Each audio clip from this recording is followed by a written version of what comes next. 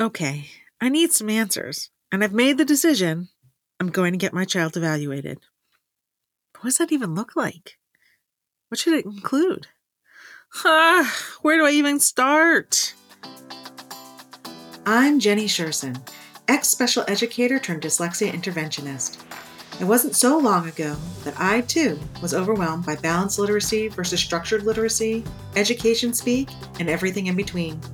Fast forward after many, many hours of self-driven education, and you'll see I've built a thriving dyslexia practice helping students from age 6 to 18. My specialties? Working with the quote-unquote difficult, almost always 2E, student, and breaking down the complexities of dyslexia into everyday language strategies and action steps. You've come to this point. You know your child is struggling with reading. You suspect dyslexia, and you've decided you need to get your child assessed. But now that you've made the decision, you realize you don't actually know what an evaluation looks like or should include. Last episode, we talked about how to get an evaluation and who should be doing the evaluation. Today, we're going to delve into what exactly a good evaluation should include. Before we get in too deep, I want to take a few minutes to talk about the difference between a dyslexic screening and a diagnostic evaluation. Screenings are made up of short tasks that focus on key reading skills, phonological awareness, letter sound knowledge, reading fluency, etc. Common screeners used in schools are the DIPLs, the Ames Web, and the Shayowitz Dyslexia Screener.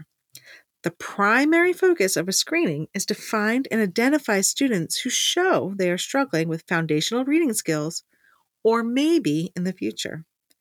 These students are considered at risk. If your child's scores show they need some extra or intensive support, the school should begin the process of placing your child into a Tier 2 instructional program.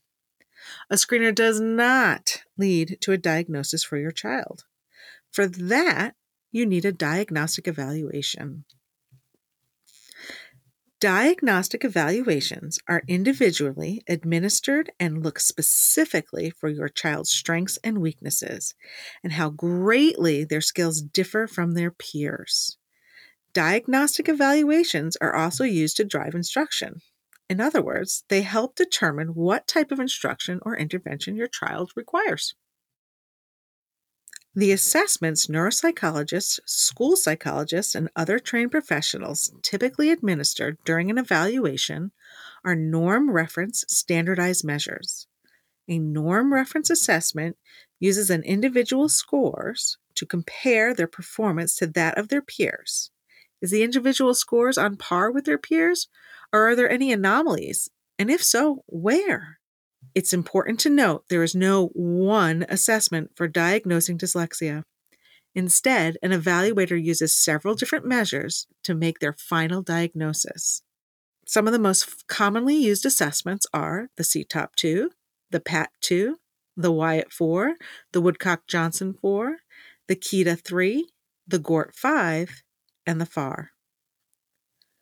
So, what should a good overall evaluation include? It should start with a thorough review of all current medical, developmental, and educational records. What are the events that led to your child sitting in front of the evaluator?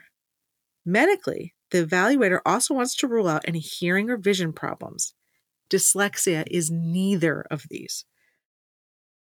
The evaluator also needs to know if the school has tried any interventions with your child and which ones. Prior interventions can influence how a child approaches a task or responds to a question. An experienced evaluator can quickly pick this up and will note the effectiveness of the intervention in their final report. Was the child able to complete a task because they received intervention services, or were the intervention services lacking? When I have a student in front of me who has received intervention services, they are solid in their responses up to a point, and then they hit a wall. The wall usually appears right at the same point they are at in the intervention, or where they stopped receiving services. It's usually a very clear line. Next, the evaluator needs to know if someone else in the family struggles to read or has dyslexia. This includes grandparents, aunts, uncles, cousins, etc. It does not have to be in the nuclear family unit. Dyslexia is genetic and runs through families. All 3 living generations of my family have at least one dyslexic. The evaluator needs to have this information and take it into consideration when analyzing your child's results. Okay, now we're down to the assessments. What skills should the actual assessments test? First, the evaluator needs to look at phonological processing. Phonological processing covers 3 areas: phonological awareness, the ability to recognize and play with sounds; rapid automatized naming, the ability to quickly retrieve words and names; and phonological working memory, the ability to hold the sounds in memory long enough to put all the pieces together. Next, the evaluation needs to include single word and nonsense word reading subtests. These subtests should be timed and untimed. As an interventionist, I am most interested in the nonsense word reading subtest. The scores from this test can show me if a child is truly able to decode or is really relying on their memory when asked to read. The next 2 pieces an evaluation should include are fluency and comprehension subtests. These 2 skills are closely tied together. If you read slowly, there is a very high chance by the time you get to the end of the sentence, you won't remember the words at the beginning of the sentence.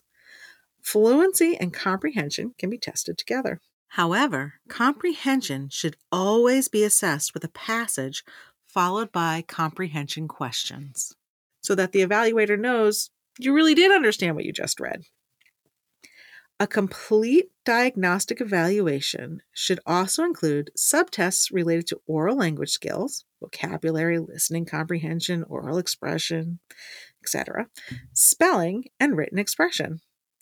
An examiner wants to be able to compare oral expression skills with written expression skills. By doing this, they can see if your child has an overall language expressive issue or if it's just isolated to writing. Outside of reading and language skills, a diagnostic evaluation should also test for skills in mathematics. Students with dyslexia often struggle with basic math facts. Finally, a well-rounded evaluation should include an IQ assessment. An IQ assessment is not required to diagnose dyslexia, but they can be really useful, especially the subtests around working memory, processing speeds, long-term retrieval, and fluid reasoning. So let's recap. Your child can be screened for a suspected reading disability, but a screener is not a diagnostic tool. A diagnostic evaluation looks for your child's individual strengths and weaknesses and should include the following: analysis of the child's full medical, educational, and family history, all 3 components of the phonological processing, word reading, both real and nonsense, fluency and comprehension subtests, oral and written language subtests, mathematics, and finally, a full IQ assessment.